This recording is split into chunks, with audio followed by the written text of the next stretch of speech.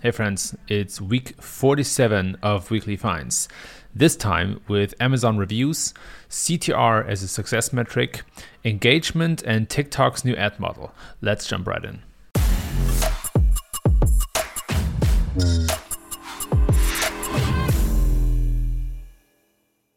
I read this article from Marketplace Pulse about Amazon's reviews. And to me, Amazon's reviews are a big factor of its flywheel. And I think that trust in Amazon's reviews and that they are not fake is really important for the company as a whole. The Marketplace Pulse article looks at a recently introduced feature that Amazon rolled out that allows people to rate products without leaving a fully written review. So you basically just tap however many stars you want to give the product, and that will also be factored into the total count of Amazon reviews. As a result, of course, the reviews shot up through the air in many cases. Sometimes they even doubled. And this adds a lot of reviews to Amazon, but in my opinion, not necessarily utility or value.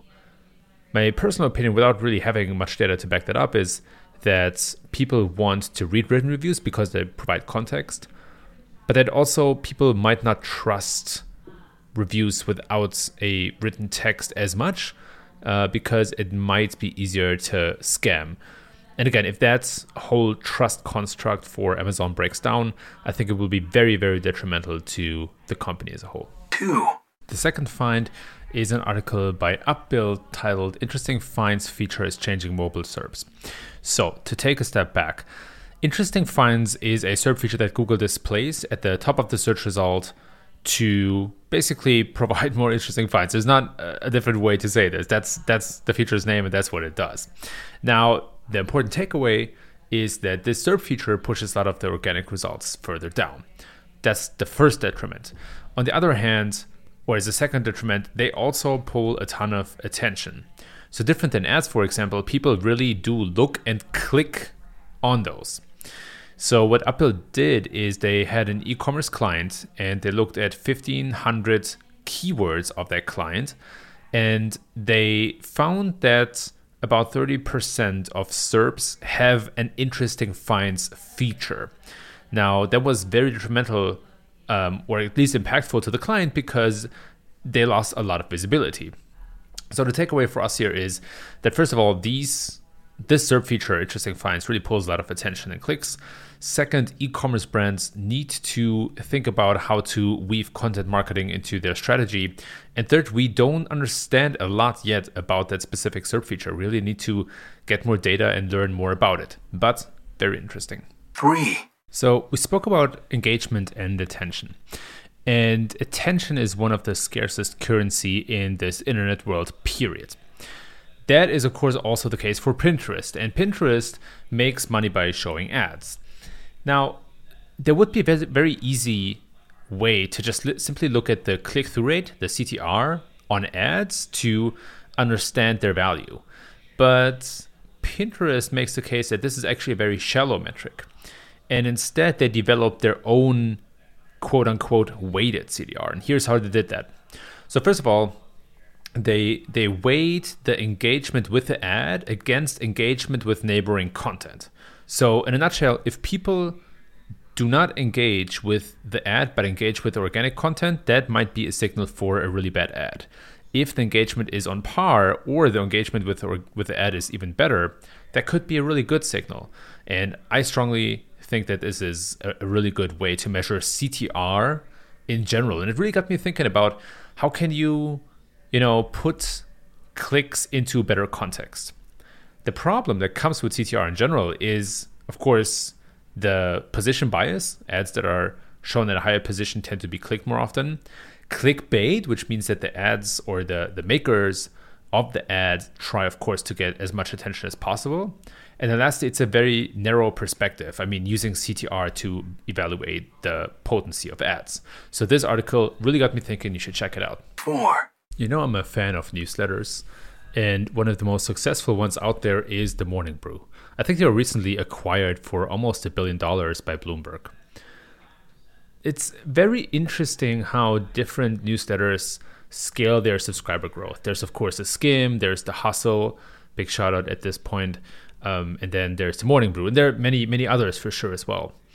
The interesting point about the Morning Brew is that they used engagement as a metric over list size. So they basically prioritized the quality over quantity. What stood out to me is the way that they facilitate that. So for example, the Morning Brew has a dedicated onboarding email drip campaign to optimize delivery, like to really get people to opt in. They also test every subject line in 4 different variants that they send to 3% of subscribers each, and then they sent the winner to 88% of subscribers. And that to me is really, really smart. They also weed out churning subscribers. So if you don't click anything in the last 90 days or you don't open any email in the last 18 days, they will kick you out. And it's really cool to see that the Morning Brew also has a North Star KPI for that, which is called HQ CAC, basically high quality customer acquisition cost. And it measures the cost that it takes to get an engaged subscriber. I think that's very, very elegant and smart. Another point that stood out to me from this article is the referral program. So basically all big newsletters scale primarily with a good referral program, which means that readers invite readers. Interestingly though, what I didn't know is that readers who subscribe through a referral program are more engaged than others. And so this is really interesting because that allows the Morning Brew to take lookalike audiences and target people who have the same profile as those who have already referred other users. 5. And the last one for this week is an article from VentureBeat about TikTok. So TikTok, super interesting, major phenomenon, basically brings a lot of movement and dynamic into the chokehold from Google and Facebook.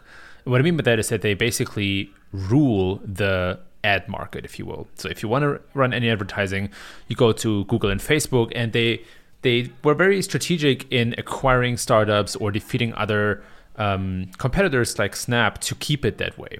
And so now TikTok arrives on the scene. They get a ton of engagement, high retention. People love it. But it's also a sort of departure from other social networks. It's much more of an entertainment app. The challenge that TikTok has is figuring out a good ad model, right? In the end, everybody has to make money, and it can be tricky to combine that new experience with a fitting advertising model. So one opportunity that they might have is an ad model called shoppable ads, which is, by the way, something that NBC recently introduced into some of their properties, including TV.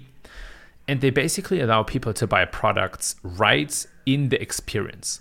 So instead of linking out and sending people away, TikTok basically allows them to buy right in their feed and then continue using the app. And that's going to be really interesting and kind of run up against Instagram's recently shipped e-commerce strategy or shopping experience. So very, very interesting to keep a close eye on that and see if that maybe opens another avenue for advertisers outside of Google and Facebook. Friends, you might have noticed that this sound effect is a little different from what you're used to hear. And I kind of hide this Easter egg at the end of my podcast to announce that there are going to be some bigger changes. I can't speak much about it yet, but there are some bigger changes in my professional life that will also have an impact on TechBound and on my personal side. I'm super excited about this. Can't talk much about it yet, but stay tuned and I'll hear you next week.